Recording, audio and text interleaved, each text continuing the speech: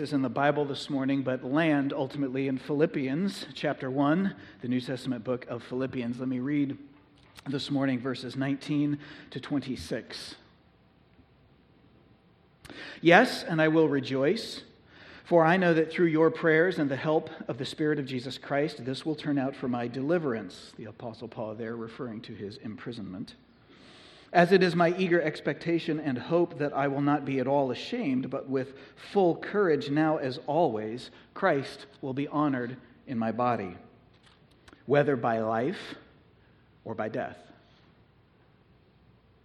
For to me to live is Christ, and to die is gain.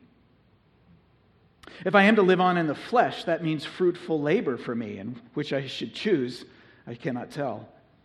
I'm hard pressed between the two. My desire is to depart and be with Christ, for that is far better. But to remain in the flesh is more necessary on your account, and convinced of this, I know that I will remain and continue with you all for your progress and your joy in the faith, so that in me you may have ample cause to glory in Christ Jesus because of my coming to you again. This is God's word for his people. You may be seated.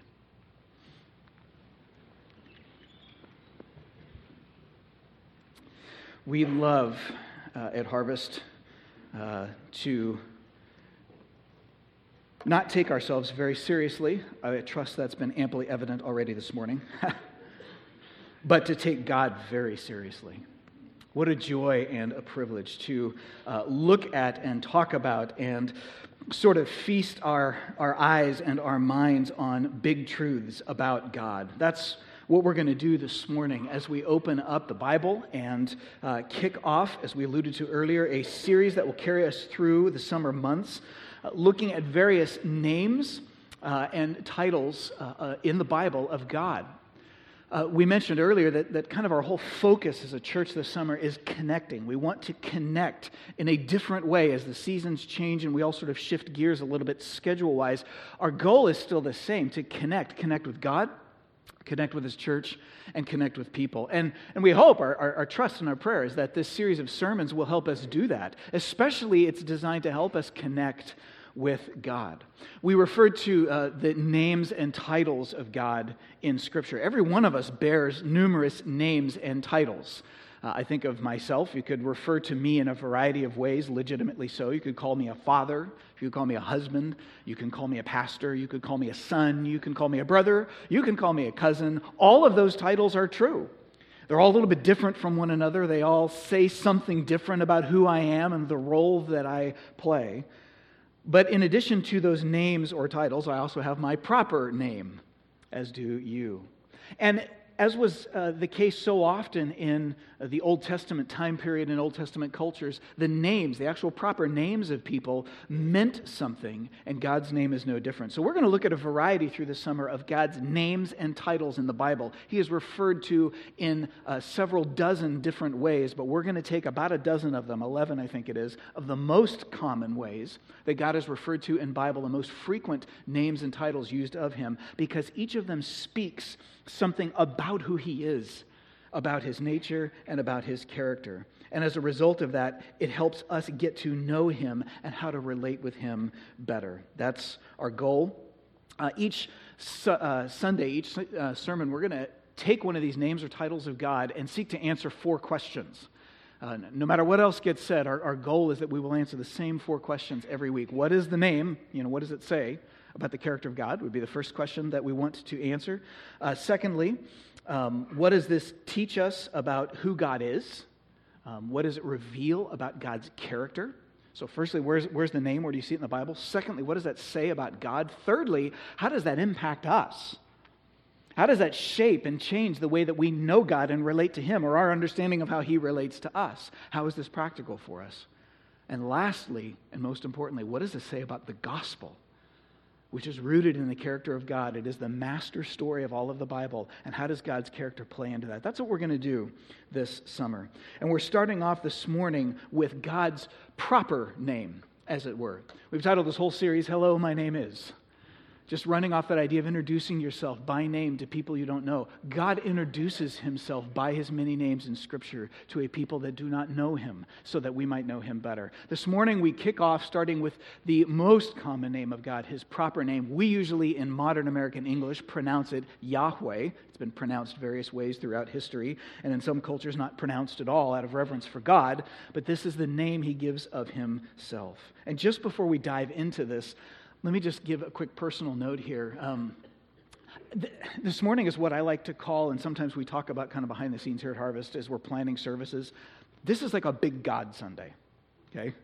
Now, we hope God is big in everything that we do every Sunday, but there's some Sundays in particular where you're really just focusing on the awesomeness and the majesty of God in a specific way because of the part of the Bible that you're studying. And this morning is one of those times. This is a big God Sunday. We're going to spend the next bit of time here together letting the Bible lift our eyes way up into really big stuff. The biggest stuff, because we're talking about the very character and nature of God. And then we will gradually move through the questions I mentioned earlier. How does that impact us today? And how does that point our hearts and minds to the gospel of Jesus? But this is a big God Sunday. And those, personally, big God Sundays, I have mixed feelings about them. I mean, I love them. I'm excited about them. They're partly exhilarating and partly incredibly humbling for me at the same time. It's exhilarating because I love when the Scripture lifts my eyes up way beyond the normal stuff that I'm kind of focused on and I see in my day-to-day, week-to-week life. It kind of blows open my little blinders and shows me how little my blinders are. I don't even know how narrow my vision is until God expands it. And my hope and prayer is that that's exactly what he's going to do for every one of us this morning. But it's also really humbling because, frankly, I'm not up to this sermon that I'm about to give. And I've felt that a couple of times really poignantly this past week, preparing for this morning. I'm not up to this sermon. I'm up to delivering it. I can preach God's word. That's fine. But one of the sort of unspoken assumptions is if somebody can really clearly explain the Bible, that must mean they understand it and they fully live it. And if I can clearly explain it, I probably do understand it. Unfortunately, that does not necessarily mean I fully live it.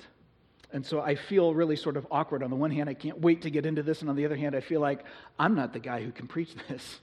But I'm not sure any of us can.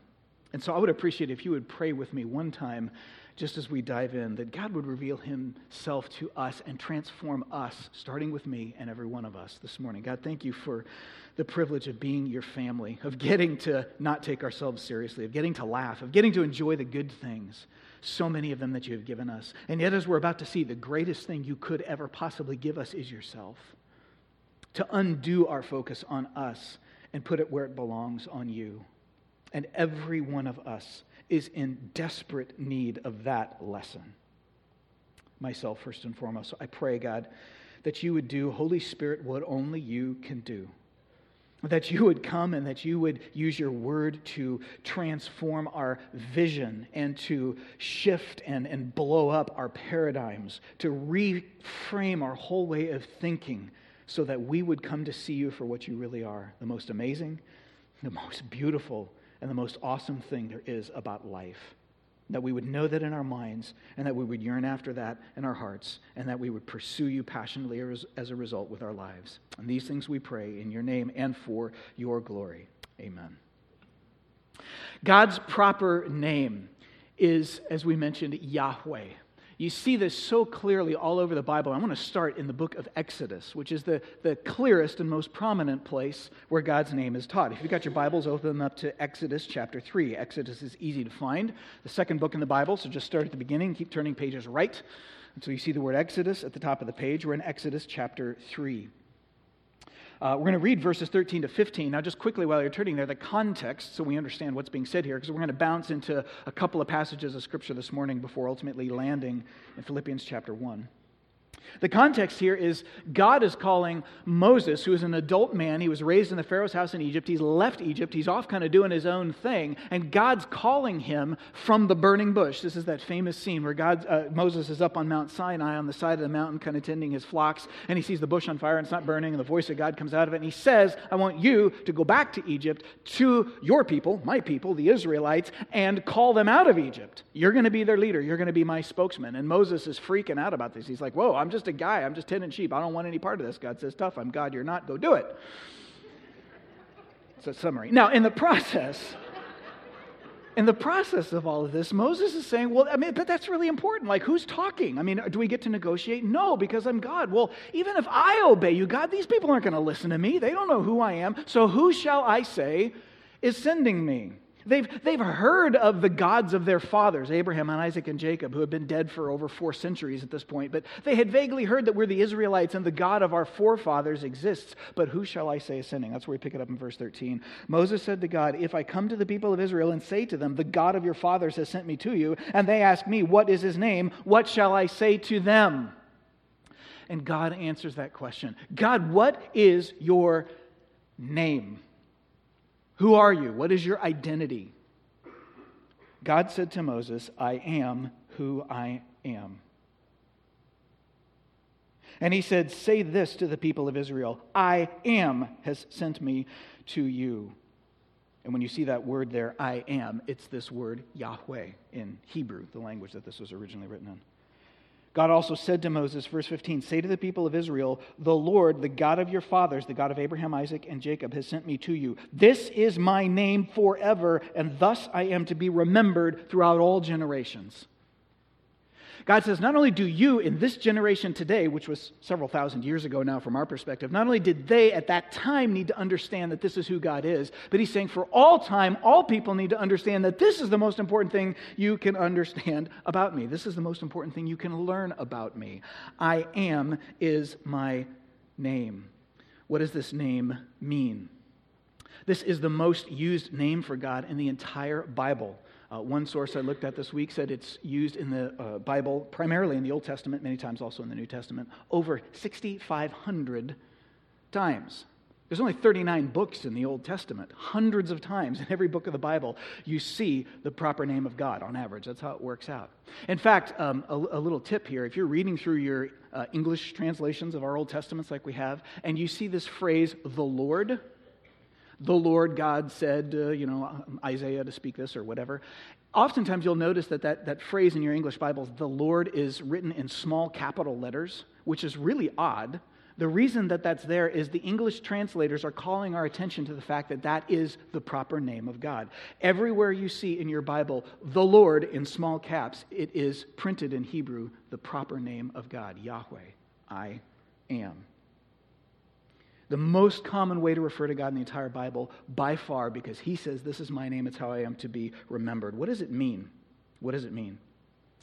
The Hebrew scholars tell us that the word most literally and directly translates the one who is. If you were just to take it straight forward, that's what it means. The one who is. Or, as God does in the previous verse, he then ties it in with the Hebrew verb to be, and he simply says, I am. That's my name. I am the one who is. What does it mean? It means that God is the center of reality. Let's get a little philosophical here for just a minute, because this is important. It means that God is the center of reality. He is the ultimate in existence.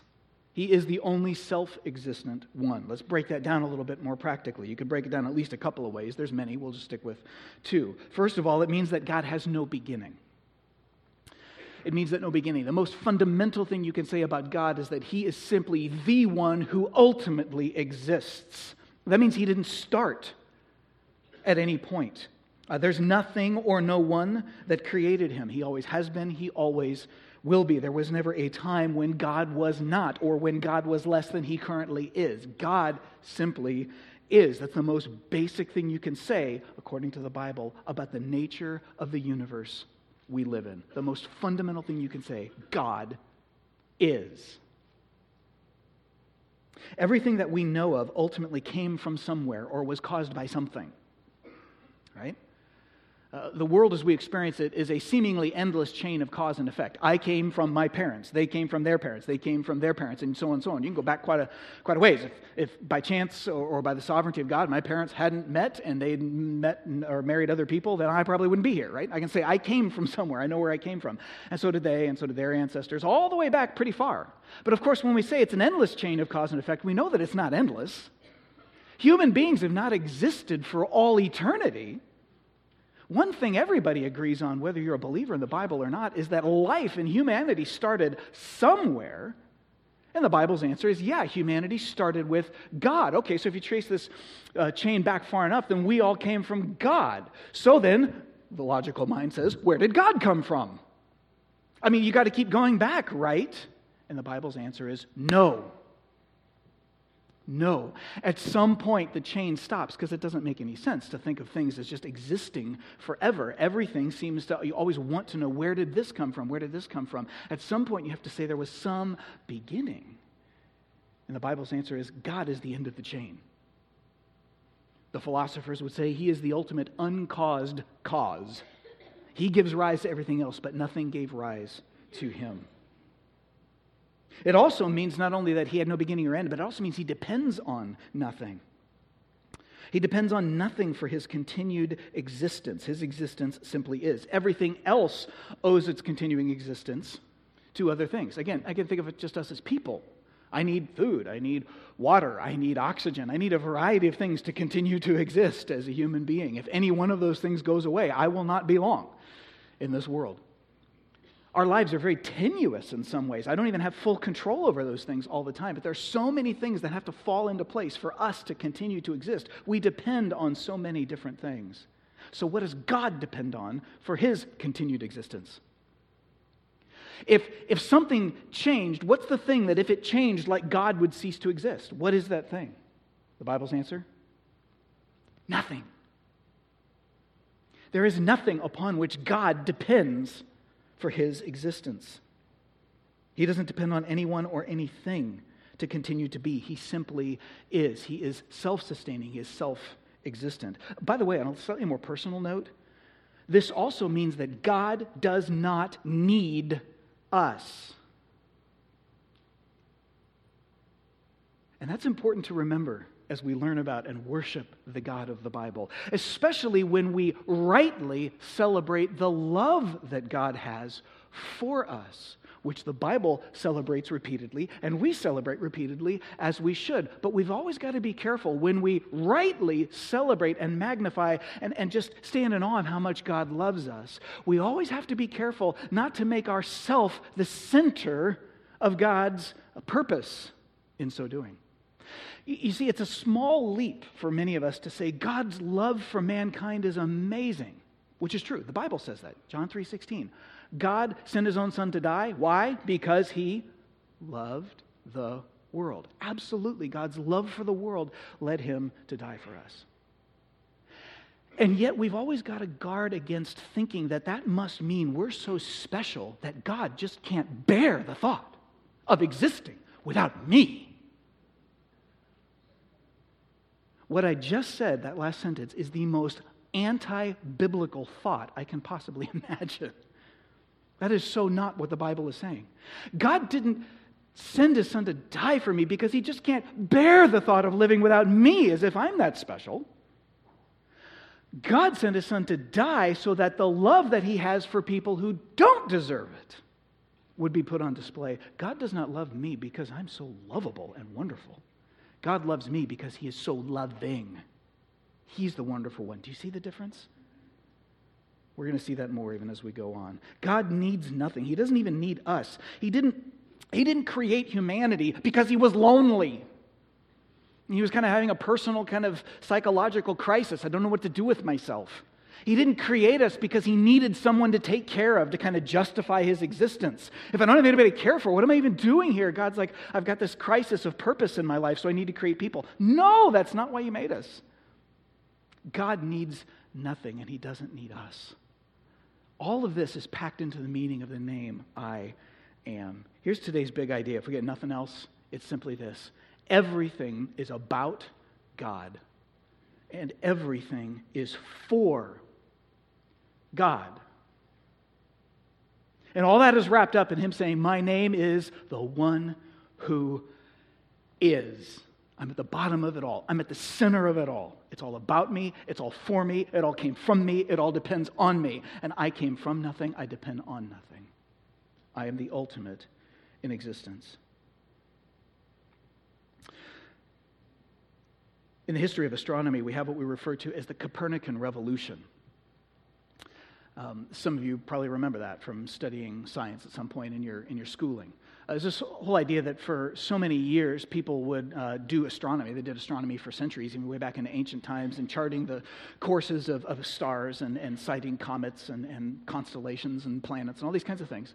And for so many centuries, it made sense to simply look up at the sky, and what do you see? You see everything revolving around us: the sun, the moon, the stars, everything, in very predictable patterns. There's a few oddities, but very predictable patterns. And so the assumption was, look, the universe, the solar system at least, as it was understood back then, is revolving around the earth. We're at the center of it, right? Who could deny such an obvious fact? If you don't think we're at the center of it, look up in the sky, knucklehead. Right? I mean, it was obvious, it was self-evident that everything is revolving around us. Just look up in the sky and watch. The problem is there was a few things that were observed by astronomers that didn't really make sense in that paradigm. They didn't follow the paths through the sky that you would expect them to follow, and so on and so forth, if they were just orbiting around us in a fixed pattern. And so astronomers wrestled with that, and it didn't all fit. But by and large, that paradigm made sense. Everything is revolving around the earth. Until a guy named Copernicus comes along and says, wait a minute, I got a bigger, brighter idea. We're grossly oversimplifying this, but that's okay. This is a sermon, not a history of science lesson. He says, what if stuff isn't revolving around us? What if we're revolving around the stuff? What if it only looks like it's revolving around us because of where we're standing? But actually, what if the earth is not the center of the solar system, but the sun is, and both we and all of the other planets that we can see are revolving around the sun? Whoa! Paradigm shift. Completely different way of thinking about life. But you know what? As soon as people started thinking about life that way, everything that we observed in the movement of planets and stars fell into place. It made sense. So then everybody goes, that's it. That's it. We think it's orbiting around us because that's the way it looks, but in reality it's orbiting around the sun, and suddenly it made sense of everything. Friends, that's exactly what the Bible is trying to tell us about God.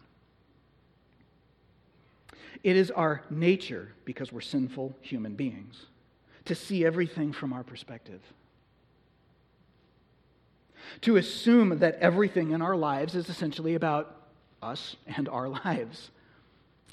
My goals, my dreams, my budget, my family, my retirement, my plans, my life, even my country, my community. So often, it's just it's natural. We just see it in terms of how does all that stuff affect me? It's as natural as people walking outside and looking up at the sky and saying, look, everything's going around us. It's just the way it is. That's the way it naturally appears to a sinful heart. I am at the center of my own little world. And even God, like the bright noonday sun, even when he's really important to me, he's one of many things that are orbiting around in my sky. Even if I'm a Christian, even if I say God is the most important thing orbiting in my life. It's very easy, without even realizing I'm doing it, to love God and worship God and honor God and praise God, and yet still do that from a paradigm that says God is about me and what my life is about. Even when I appreciate God, even when I say, God, I love the way that you love me and care for me and provide for me, I can be saying all those things, which are good and right things to say, from a perspective of saying, but this is ultimately about me and what you're doing for me. You're orbiting around me. And what the name of God, the proper name of God, challenges every one of us to, is to undergo a Copernican revolution in our own Christian faith. To understand that actually God is not a part of my life. God is not even the most important part of my life. I am a part of God's life. That's the way to understand it. It's not about what God is doing to help me and guide me along my path. It's about what I am doing to fulfill God's plan and God's path. He made me for His purposes, not the other way around. You see, it's a total shift. We're both looking at the same thing, but you're looking at it from completely different perspectives. When God says, my name is I Am, He puts Himself solidly at the center of everything we experience in life. And He says, understand that everything you do orbits around me. It is by me, it is for me, and it exists for my purposes. In Isaiah chapter 48, God ultimately demonstrates this by saying that His chief pursuit is His own glory. I'm going to briefly read Isaiah 48. This point is taught hundreds probably of times throughout Scripture, but probably nowhere more forcefully and clearly than here in Isaiah 48. Again, for those of you turning in your Bibles, while you're turning there, let me just set a little bit of context. The ancient Israelites had had their golden age. It's already over. They've been conquered by neighboring nations. They've been slaughtered, all of their men and their fighters. The rest of them have been hauled off into captivity. They're no longer inside the promised land. They're not experiencing God's blessing. Life is just awful from their perspective. And God, through prophets like Isaiah, is promising them, I'm going to save you. As bad as it looks right now, there will come a day when I'm going to do a miracle. I'm going to redeem my people like you wouldn't believe. And in the process of making that promise, look what he says in Isaiah chapter 48, verses 9 through 11. For my name's sake, God says, I defer my anger. That is his just anger against his own people. I'm not going to judge you. I'm not going to completely annihilate you, even though that's what I should do because you're sinners and you deserve it. He's saying I'm going to have mercy on you. Why? For my name's sake. That's why I do it. For the sake of my praise, I restrain my just anger for you, so that I might not cut you off. Behold, he says, I have refined you, but not as silver. I have tried you in a furnace of affliction. For my own sake, I do it. For how should my name be profaned? How could my name be profaned? My glory I will not give to another. What God is saying here to his people is that the ultimate reason that he shows mercy to sinful people who don't deserve mercy is to make his name great. You see, in the historical context of Isaiah's day, when one nation who worshipped a certain set of gods conquered another nation that worshipped a different set of gods, the understanding was not just that we have a more powerful military or economy, they would also understand that we have more powerful gods. Our gods helped us beat you, and your gods couldn't overcome us. So our gods are stronger than your gods. And so when the people of God are conquered and subjugated, the nations of the world thought, oh, the God of the Bible is nothing. His name is profaned. Look, he didn't even save his people. They've been conquered. God says, I can't let you stay conquered forever. I will redeem my people because I can't let my name go on being profaned in the world. So he has to display his existence by having mercy on his people. He also has to display his character, his love, his mercy, his forgiveness. I would be totally just in condemning you and destroying you right now, and I won't do it. Why? Because you deserve it? No. It's nothing to do with you. It's everything to do with me, because I am merciful. I am gracious. I am loving, and I show that. I display that when I have mercy on my sinful people. So who gets the praise for the fact that God's people are not utterly wiped out? Is it his people? Absolutely not. God is putting his own glory on display. God's chief pursuit is his own glory. Now that makes a lot of people very uncomfortable when we encounter teachings like this in the Bible. And again, they're all over, but it's really like in your face with the way it's worded here in Isaiah chapter 48. 48. We get a little bit uncomfortable. Wait a minute. Sounds like God's like an egomaniac, right? God's all like full of himself. And what do we say about people who are full of themselves and they don't care about others? They're horrible people, right? We call them narcissists. We call them self-absorbed. So is God a self-absorbed narcissist? Well, that's a huge question we don't have time to explore fully, but I do want to say just a couple things about it, briefly. Ultimately, that's not what's being said here, because the words self-absorbed and narcissist from a biblical perspective don't even make sense when they're applied to God, because they assume some things about the nature of God, and that's the very thing we're talking about. Here's what I mean. In responding to this question, John Piper helpfully asks another question. It's a thought provoker. Here's the question. Can God commit idolatry? It's a good question. That's one of those questions I wish I had thought of. Think about that. Can God commit idolatry? Idolatry is the worship of idols, which were usually physical, monuments and statues back in Old Testament times. But an idol can be anything. Anything that is not God that we put in God's place, right? I can make an idol out of my career. I can make an idol out of money. I can make an idol out of pleasure. I can make an idol out of my family. I can make an idol out of anything. When I love it and I pursue it more than I love and pursue God, that's idolatry. One of the chief problems the Bible puts before us. The Bible's constantly warning human beings don't commit idolatry. Here's the question. Can God commit idolatry? It's kind of a crazy thought, isn't it? You probably initially are thinking, that just doesn't sound right. No, surely he can't commit idolatry. And that's right. But let's think about what that means. Can God put something other than God at the center of the universe? No. Because to do so, he would be committing idolatry. The point is simply this.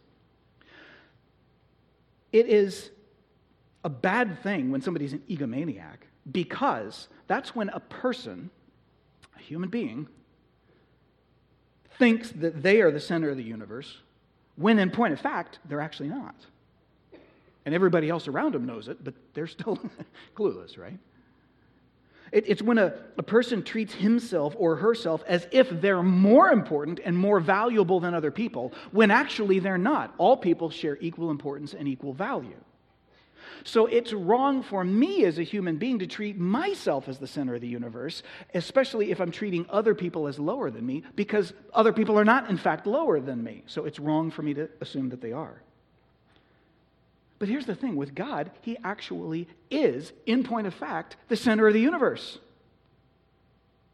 And so for him to not acknowledge that would not only be making an idol, God would be putting something else at the center of the universe other than himself, but he would be fundamentally mistaken about the nature of reality. And if God can't even get that right, what the center of the universe actually is, then he's not the omniscient, omnipotent God of the Bible.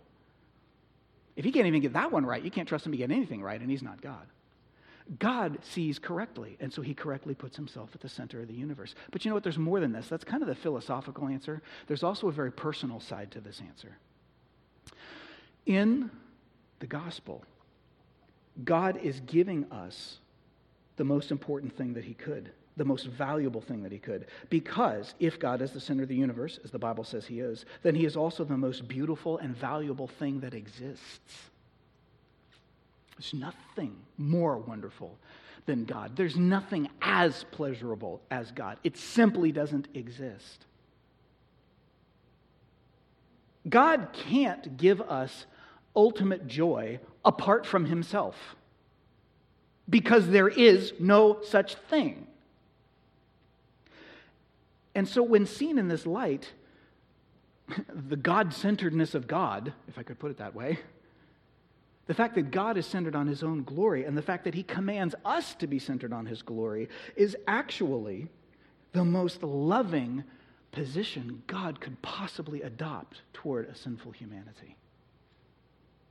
You see, God is a good, good Father.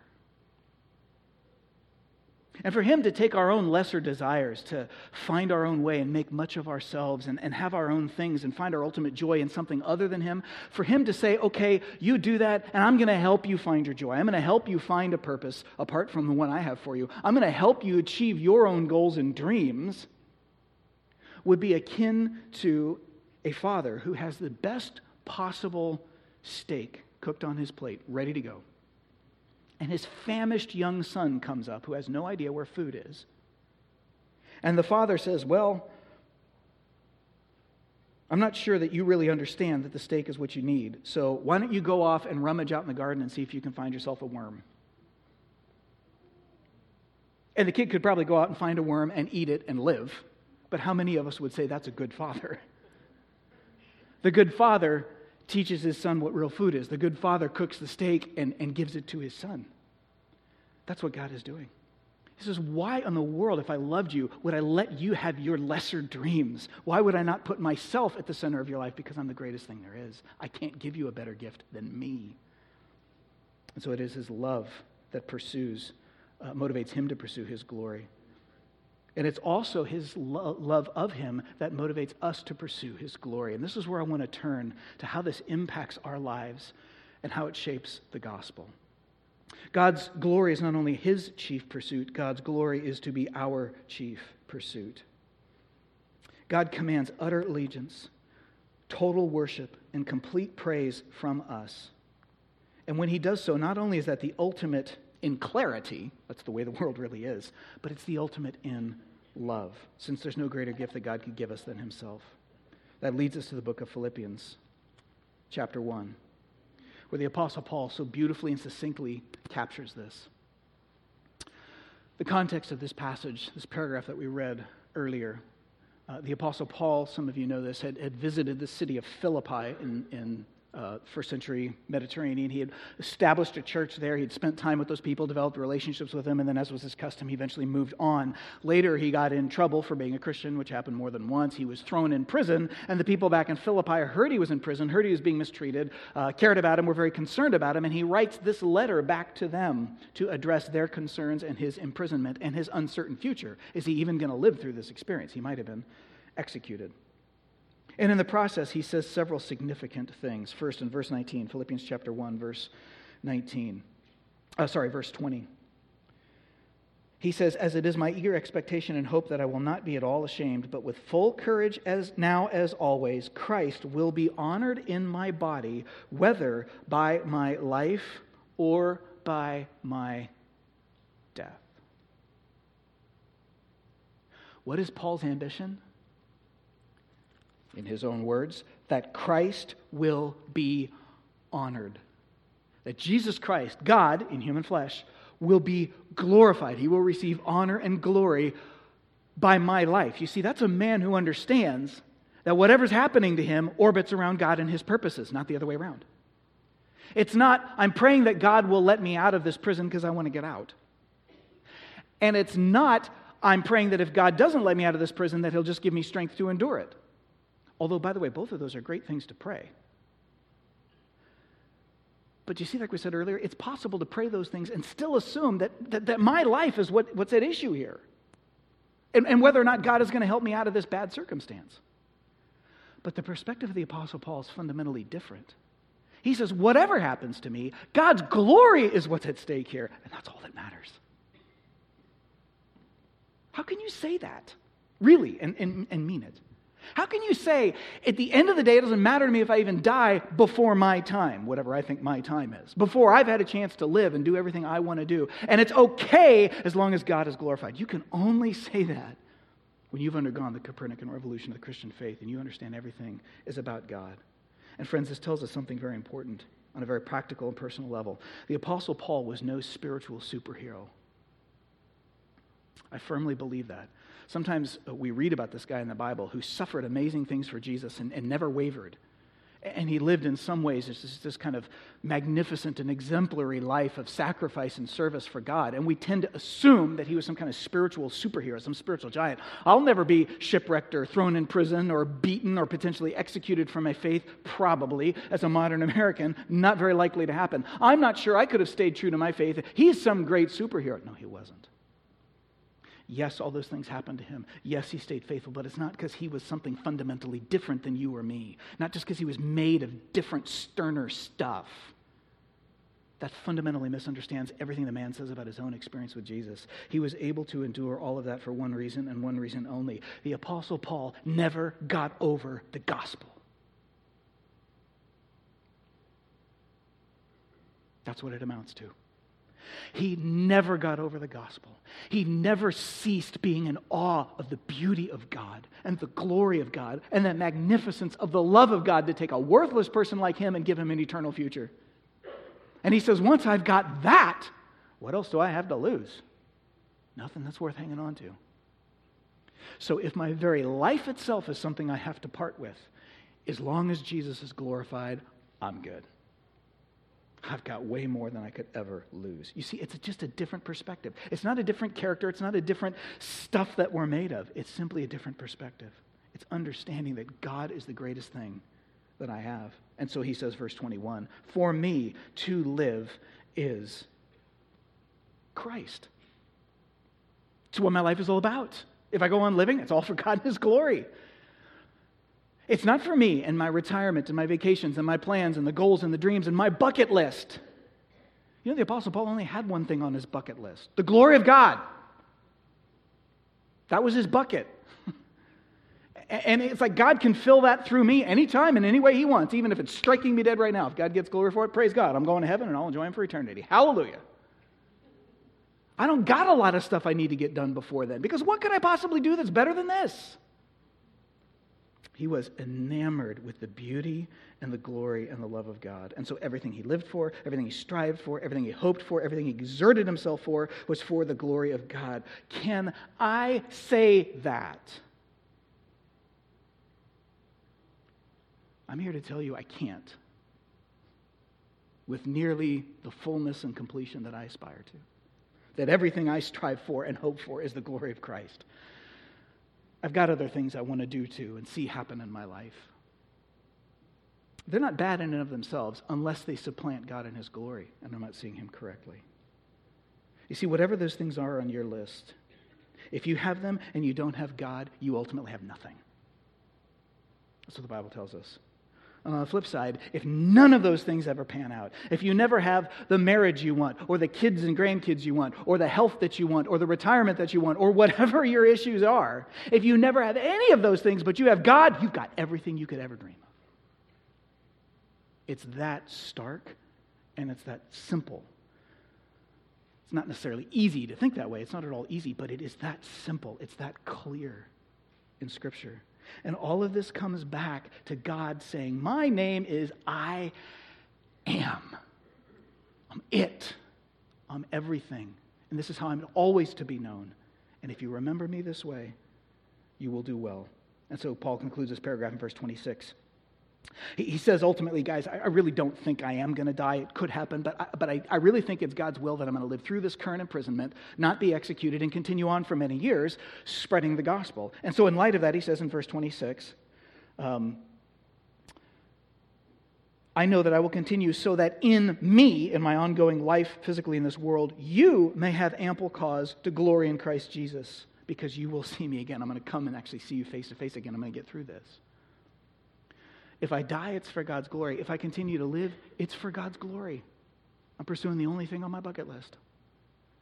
And that is that the only thing that would keep me from running and experiencing God in eternity right now and hoping that they kill me so I can go to heaven, the only thing that allows me to defer that glorious day is the thought that if I hang out here a little bit longer, more people may respond to the gospel, and God's glory will spread even wider so that when I do finally get to him, it will be an even more glorious homecoming.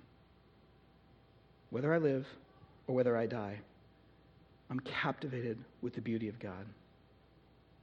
I think that's what was in this man's heart, and that's the model the Bible puts for us as Christians. You see, is it bad news? We'll kind of turn for home here with this thought. Is it bad news that the Bible says your life isn't about you? Is that a bad thing? Is it bad news that the Bible tells me my life is not ultimately about me? It's ultimately about God? Sometimes I've heard, you probably have too, Bible teachers say things like, God's ultimate purpose is not to make you happy, it's to make you holy. You heard things like that? When you read the Bible, there's a lot of truth in a statement like that. But initially, that doesn't go down very easy, does it? Really? I mean, I guess we sort of sense maybe that God shouldn't be all about me. I mean, he's God. But on the other hand, he just, my life isn't about me at all? Really? I mean, there's a part of us that's like, but I don't mind being happy. That's not a bad thing. God really doesn't care about that at all? Well, it's not so much that he doesn't care about it at all. It's that he cares about it far more than you and I do. It's exactly the opposite. Initially, the idea that my life isn't about me sounds disappointing, especially those of us in the modern West, in America, because we're so conditioned from before we can even understand language to think in terms of individual autonomy in our culture. We're all individuals on our own journey of discovery of ourselves and our purpose and our joys and what we want to do with our lives. You see, it's all about us. Go find your dream. Go pursue your hope. And if God's a part of that, if God's orbiting one of your things that orbits in the constellation of your life, great, but it's ultimately about you. And when we then hear that, no, it's ultimately about God, it's just like we just don't even have a category for that. How could that be? But when God announces his name, I am the one who is, what it means is that it's laughing. And I don't mean that in a punitive or derisive way, but it's just mocking, laughing at such a small vision for you to create your own dream and go fulfill it as if that's going to make you happy. Even in this life, much less for all eternity? What a small thing. What kind of a good father would let his beloved children have something that pathetic and petty, that worm to swallow for dinner? No, God says, come to the banquet table. come to the banquet table. You see, the issue is we are satisfied, or at least we think we will be, with the smallness of our own dreams. We don't naturally see that we exist to make much of God rather than ourselves. That's the problem. That's the great challenge. Our natural bent is to look up in the sky and say, look, everything's going around us. It's hard to break that paradigm when that's all you've ever seen, that's all you've ever known, and everybody around you is saying the same thing. And so the greatest need we have is to be freed from that paradigm. And friends, I want to end with this statement from 2 Corinthians 5, because that's what Jesus died to accomplish. 2 Corinthians chapter 5, the Bible says,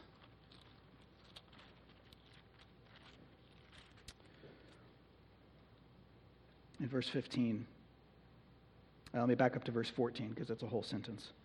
For the love of Christ controls us, because we have concluded this, that one has died for all. Jesus died for all people. Therefore, all have died. That old way of looking at life goes away when we respond to Jesus. And look at verse 15. He died for all so that those who live might no longer live for themselves, but for Him. From the human self-absorbed perspective, the gospel sounds so crazy and so backwards. It's not actually when you think about it, but it initially strikes us that way. Jesus died so that others could live for Him who already died. It sounds like a crazy circular thing until you realize what the Bible is saying. In the gospel, when Jesus Christ comes to die in our place for our sins, which He did on the cross, and He rose again from the dead, and then He offers us eternal life because He's paid the debt. It's free to us. It was incredibly costly for Him. And He beckons us to come home and find life in Him. Jesus died to accomplish what? Well, many things. Our salvation, yes. Our righteousness, yes. But you know what this is saying? Jesus died to change our taste. Jesus died to change our perspective, among other things. Jesus not only gives us the most valuable thing in the universe, God Himself, to be enjoyed for all eternity. But 2 Corinthians 5 tells us that Jesus also died to so change our nature that we would want the most valuable thing in the universe more than we want anything else. It's not enough to give the greatest gift in the universe if people don't see it as a great gift and they turn and walk away. He's actually got to fundamentally change our nature, and that's exactly what the Holy Spirit of God does in a human heart, transforming us so that we come to see God clearly for who He is, not that He orbits around us, we orbit around Him, and that's the best news in the world. Friends, that's a miracle. Only the Spirit of God can work in your heart. I'd like to invite you to close your eyes as I ask the worship team to come forward, just for a moment of reflection and prayer, that we would invite the Holy Spirit into this place to transform our vision, however it needs to be transformed. God, I want to pray that You would do that. What a joy to make much of You rather than ourselves. But God, Your word is clear, the Bible's clear, and frankly, our own experience is abundantly clear that that's not a natural point of view for us. That's not naturally how we think or respond. We are in need of having our perspective shifted, our tastes changed and fundamentally altered so that what is really good and true would be seen and perceived by our hearts as what is good and true. That Your glory and Your centrality would not be a threat to us because we're so desperately holding on to our own centrality, but we would recognize the emptiness of that and the joy of what You are giving us when You say, worship Me, for I am. Spirit of God, in these next few moments, I pray that You'd move in this place and that You would change hearts, that we would come to You perhaps for the very first time or perhaps for the 10,000th time and ask You to redeem us and see Your beauty for what it is and glorify You out of hearts that love and worship and rejoice in Your glory. In Your name we pray.